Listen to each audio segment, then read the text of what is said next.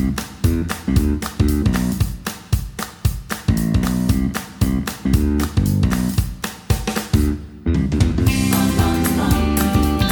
I'm Angie, and I want to welcome you to our podcast. We are the Faith Lift Sisters, for women who love Jesus and who have committed to spending time together studying the Bible and growing in friendship with each other. We love being together, and we hope that you will enjoy your time with us. Welcome back. We are in day 2 of our first week in 1 Timothy. And we are today talking about 1 Timothy 1, 3 through 6. And yesterday we spent the whole time talking about kind of the background of Timothy and Paul, and just a very strong greeting on Paul's end to Timothy.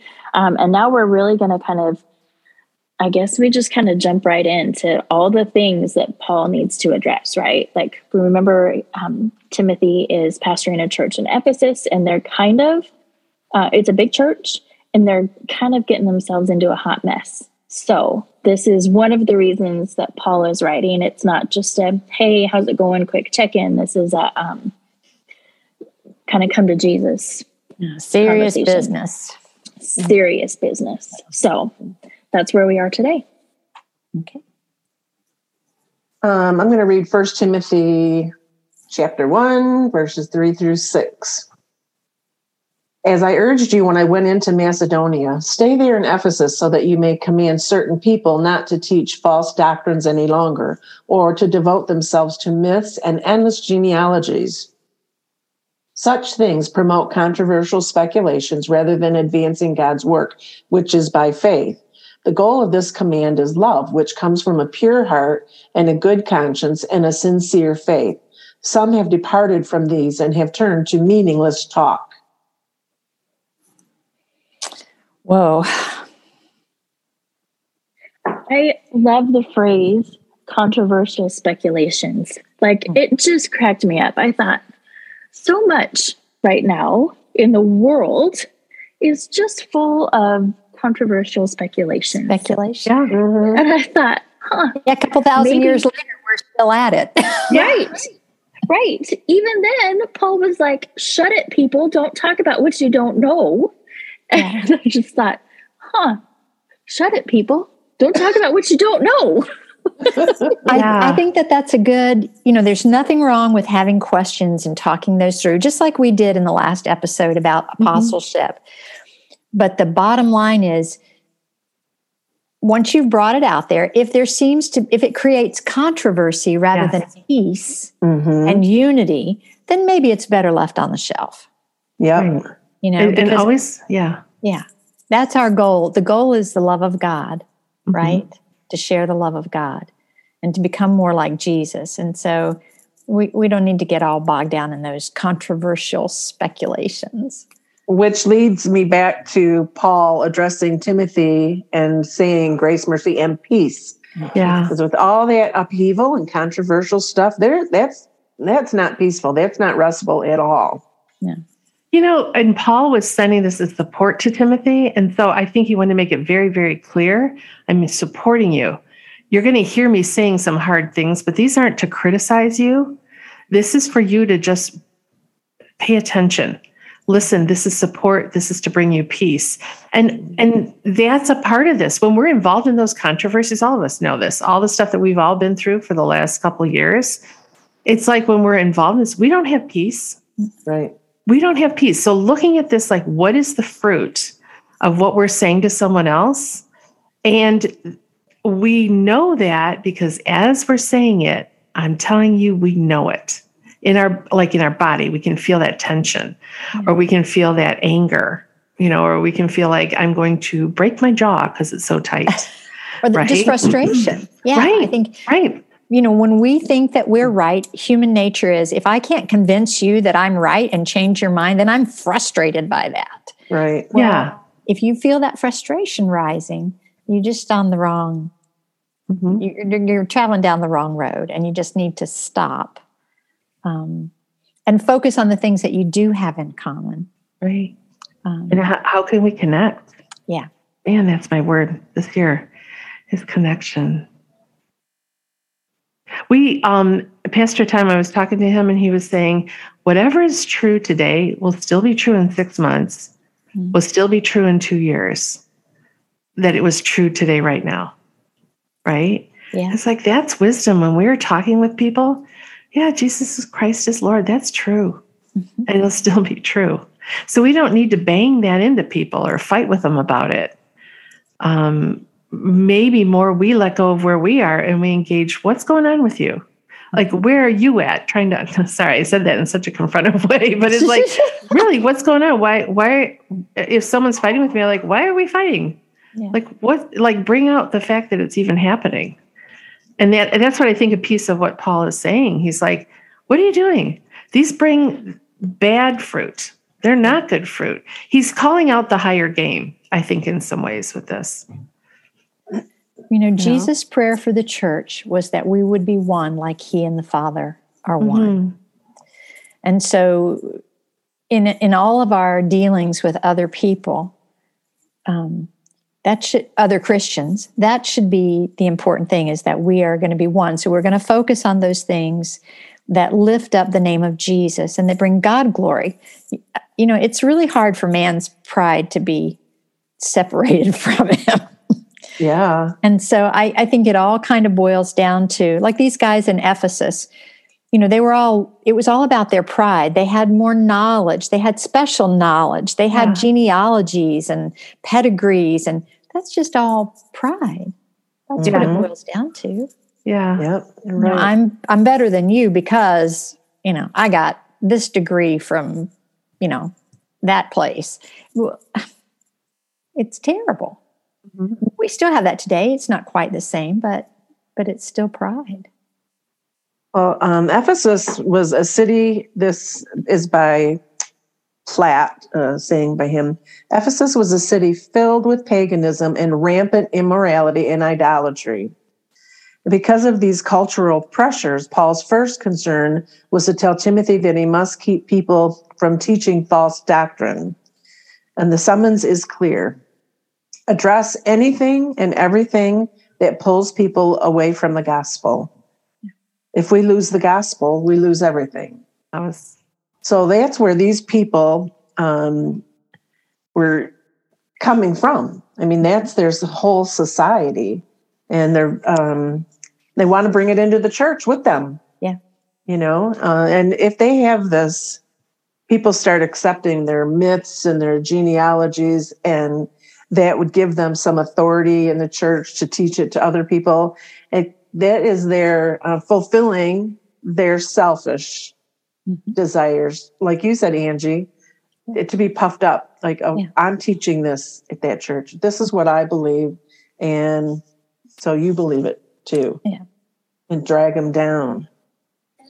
There's a lot of cultural stuff that goes along with that, right? Because especially then, your title was, and your people, quote unquote, your people, were huge, because that's, they didn't have, I don't know how to say this. There weren't the social constructs that we have now necessarily. It wasn't like I'm going to make a name for myself and you're going to know me for who I am. It was like, who are your people? That was probably one of the first things that people asked, right? Was, who are your people? Who are your parents? And like we talked yesterday about Timothy, like his mother was Jewish, but his father was Greek. So he was a nothing, right? Which is why he had to go to such extreme circumstances to be circumcised as an adult so that he would fit in a way, not in a bad way, but he's making those strides to say, look, I am one of you. Mm-hmm. So that was a big deal. Like we're such a transient society now, and the world is so small now that if you go in somewhere and you're new somewhere, you can make a name for yourself. You can. It doesn't matter who your parents are. It doesn't matter who your grandparents were. It doesn't matter what faith you were raised in. You can be known for yourself, but that wasn't necessarily the case then. So there's a lot of cultural stuff that goes along with it. It's not the same as it would be now. That's good, Suzanne. That's really true. And they had to be careful who was speaking to them. Right. There was a big issue in the church. Were they the Judaizers, the different groups that would come in behind Paul and try to twist the gospel a bit? There were major problems in the early church with a lot of things happening, and people would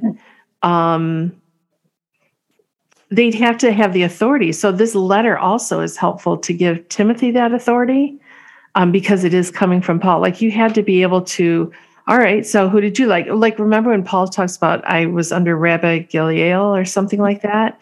He was naming, he's naming, this is who, and so that establishes authority, like you're saying. And then the other thing, like the myth, is helping us understand why, or different, those are the purposes of those. But that's why it's really important, I think, for us too, to know God's word, truly God's word. We have one that has been vetted for thousands of years now, at least over that, actually. And that's why for me personally, I stand with that, as opposed to, like you were saying, Angie, like traditions of the church, like the dispensation or the non-dispensation or whatever. When it comes down to it, what does God say in this? And so for us to be able to sort out these false teachers, first we need to know what's true. First, we need to know what's actually been said. Like, God helps those who help themselves. Yeah, not in here. It's like cleanliness is next to godliness. That's not there either. Yeah. Oh, Terry, I can't believe you're the one that said that. I've tried it. Terry, I know. Terry's like, oh my gosh, super cleaner. But we need to, like you're saying, we need to know the truth. Yeah. Yeah. And we have the privilege of being able to go back to the primary source, right? Because we can open our Bibles. And it doesn't matter where you are, what language you speak, and there are a few exceptions, but in the mainstream world, it does not matter where you are or what language you speak, there is a Bible available to you. Yeah. We can go to the primary source and look at it and say, is this what the Bible actually says? Is this really what it's saying? And they didn't have that privilege. This was all an oral history, an oral telling. And so that is right. Yeah. But even then, not everybody could read. Yeah. So you really had to trust your sources. And so those false teachings, or being able to come in and say, well, my grandma is so-and-so, therefore you should listen to me. Well, guess what? Your grandma maybe was talking out of both sides of her head. So who cares? So, And this is how serious it would get. Like, for the Jewish culture, this is back in Old Testament. If you had a prophet who did not tell the truth, they were killed. Off with the head. Yeah. And that would be the lucky way. Yeah. It would not be good. And so people thankfully were serious about the truth, and trying to teach the truth. And then there were those that weren't. And the ones that weren't, that were focused on themselves, they were in this. They're mixed in with all of this. So how do you discern? We have that today, right? People say, well, this isn't really the popular theory. So I'm going to take what I know and I'm going to twist it just a little bit so that it's a little more palatable. And then people are going to listen to me.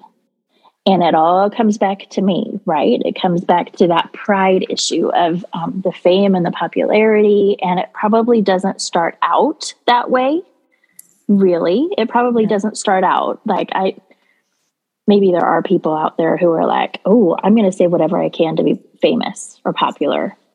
But I think for the most part, that's not what people's intentions are. I was sitting here thinking, like, what is the purpose of these teachers? And exactly like you're saying, Suzanne, it's like probably they did start out really caring about God and trying to, like, I remember myself as a new Christian. I'd use the name of Jesus. It was like a little messed up because I just didn't understand it. But I thankfully, God was placed with women who were humble, like Dee Dee, by the way, who kept speaking God's word, who kept talking God's word. With Terry, all you guys, actually, I've been in Bible studies with you guys. You're my newbie, Suzanne, but it's like God placed me with other women who could speak into me and say, not so much, Rosemary. That was not, let me show you where that could be different, where you might be able to see that differently. And God will do that. And then having the humility to be willing to look back in the Bible and look back at those things. Yeah. I was thinking, like you were saying originally, it's like they probably were out for money. This Jesus thing could be hot. I could make some money on this. Let's go. And using the name of Jesus, but denying Christ at the same time. And we know that happens a lot, even today. Another thing that has happened, some people, I think, are happy with chaos. They can thrive in that chaos. They can create that chaos. They can live on that chaos. And again, know Jesus Christ in that. Pot stirrers. Right. That's what I call them. Pot stirers. That's exactly what I was thinking. Keep things messed up. Don't let it settle. Benefit from that. Yeah. Because then I don't have to look at my stuff and how I'm sinning. I don't have to look at what I'm doing. And then there's this third category, which unfortunately I think I fall into, just stupid. I mean, just flat out. There's times, and I don't say that, by the way, that's not necessarily derogatory to me. I think it's like I think it has this connection with the word stupor. So it's almost like I just don't get it. Like and not because I'm not smart, not because of this, but because there's this kind of fog that's covering my understanding. And I think sometimes I know I definitely can walk in I don't know about the money thing, but I know I can be okay in chaos. But this stupor thing I'm noticing, it's like this. It's more comfortable to not know. I don't know, ignorance and not. Yeah, that's exactly it, Suzanne. Thanks. It's like, and I would like to live in that rather than having to accept the truth that I sinned. Well, and having to make changes. Or or life changes that aren't changing everyone else out there, changing me. Just me. Yeah. Right. So it's like I would choose that stupor, that being stupid, because it just feels better. I don't know. Does that make sense? It does, but I think that there's a big difference right there. And like if it is genuinely like a stupor of I don't know this, and that's ignorance. And that is not, and not like you're true so ignorance. It's true ignorance. Yeah. Whereas if you're just like, ignorance is taking that ignorance is bliss mindset. That's an intentional act. Yes. That's an intentional act.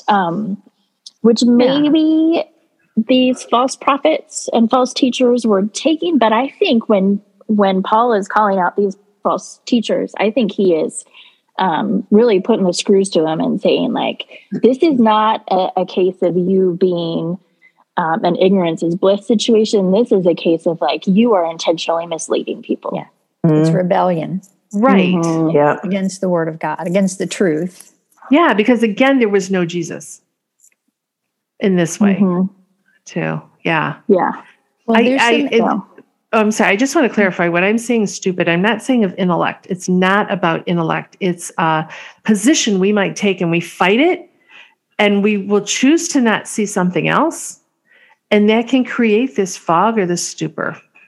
Anyway. Well, also remember that there's an enemy out there who's trying really hard to keep us from understanding the truth. Who wants us to be blind and not see. So there's that element as well. And you have to remember that people are being deceived. They're not, they don't get it. They think it sounds good. It sounds right. Like you were talking about the, who are your parents and all that. That sounds right. And that's what we've been taught for all these years. So it must be right. Yeah, they're not choosing choosing evil necessarily. I'm saying some of them, but they're being deceived into it, like Eve was deceived. Yeah, But the key component is there's no Jesus. Yeah. Bottom line, every single time. And the reason I keep coming back that way is for us. we can get involved. Like Suzanne, she was saying, we do this all the time. You guys are all saying this. It's like, we have it here right now in our world. How do we know that we're not being deceived? I don't know. Go to Jesus. Start there. Start there. You don't have to know everything. And here's the thing. I can be stupid, but I can be stupid with Jesus or without him. And I've got a way better chance if I'm with him, right? Those are powerful words. We don't have to know everything. No, we just don't. Ooh. We just need to know Jesus. That's one of the reasons why I'm a Christian. It's so easy. Yeah. Let me just say something real quick, because talking about being ignorant, when I was growing up, and this was not anything I was taught, this was just something that was in my head, where Paul cautions about getting into genealogies. Like in my head when I was a kid, and this is, again, nothing that anybody taught me, but in my head, I was like, I can only know as far back as like my great grandparents or maybe even their parents, because to go back any further in my family genealogy is wrong. And that's not what that means. No, that's not what that means. Like now I'm able to trace my genealogy for hundreds of years, and that's not sinful. It's okay if you want to know what your family lineage is. Oh yeah. Yeah. That's okay. It's the relying on your value and your worth in who you came from and taking Jesus out of it. That's where the sin is. And it's okay to know that my, great gazillion D grandparents were in Scotland and Ireland and Germany. And that's okay for me to know. Well, Jesus knew his. Right. I mean, we got plenty of genealogies in the Bible. So that knowledge, there's nothing wrong with that knowledge. It's just thinking that would get you into heaven. That's right. As opposed to a relationship with Jesus. Right. Because we know that all of everything is based on faith, on what we believe. Right. Do we believe that Jesus came and gave himself for us, died a sinner's death on the cross so that we could have a place in the family of God? If that's what gets us in a right relationship with God and what gets us an eternal life with him, not where we came from or who we came from. So. Yeah. And if we know that as we're saying it, as we're speaking that, we will know inside the Holy Spirit will check us every time. So pay attention. Yeah, that's a great way for us to end. So, does somebody, Terry, you want to pray for us today? Sure. Yep. Great. Lord, we just thank you so much for your word. We thank you so much, Lord, that we can check our lives against what the Bible has to say to see if we're on the right path or not. We thank you, Lord, for these truths that Paul has sent out to Timothy and to all believers, so that we can make sure that we're doing things the right way and that we're not falling into endless controversies and stirring up problems and being gossipers and any of those things that Paul warns against and is helping Timothy to learn to teach against in the church. So, Lord, I just pray that you would help me not to be a stirrer. And we just thank you, Lord, for this time together, and just pray that our words that we're saying that coming from the Bible will touch other people, and help us, Lord, to always, like Angie said, listen for the Holy Spirit to see if we're on the right or not, or if the things that we're saying are true or not. We pray, Lord, that we would only always speak the truth. In Jesus' name, amen.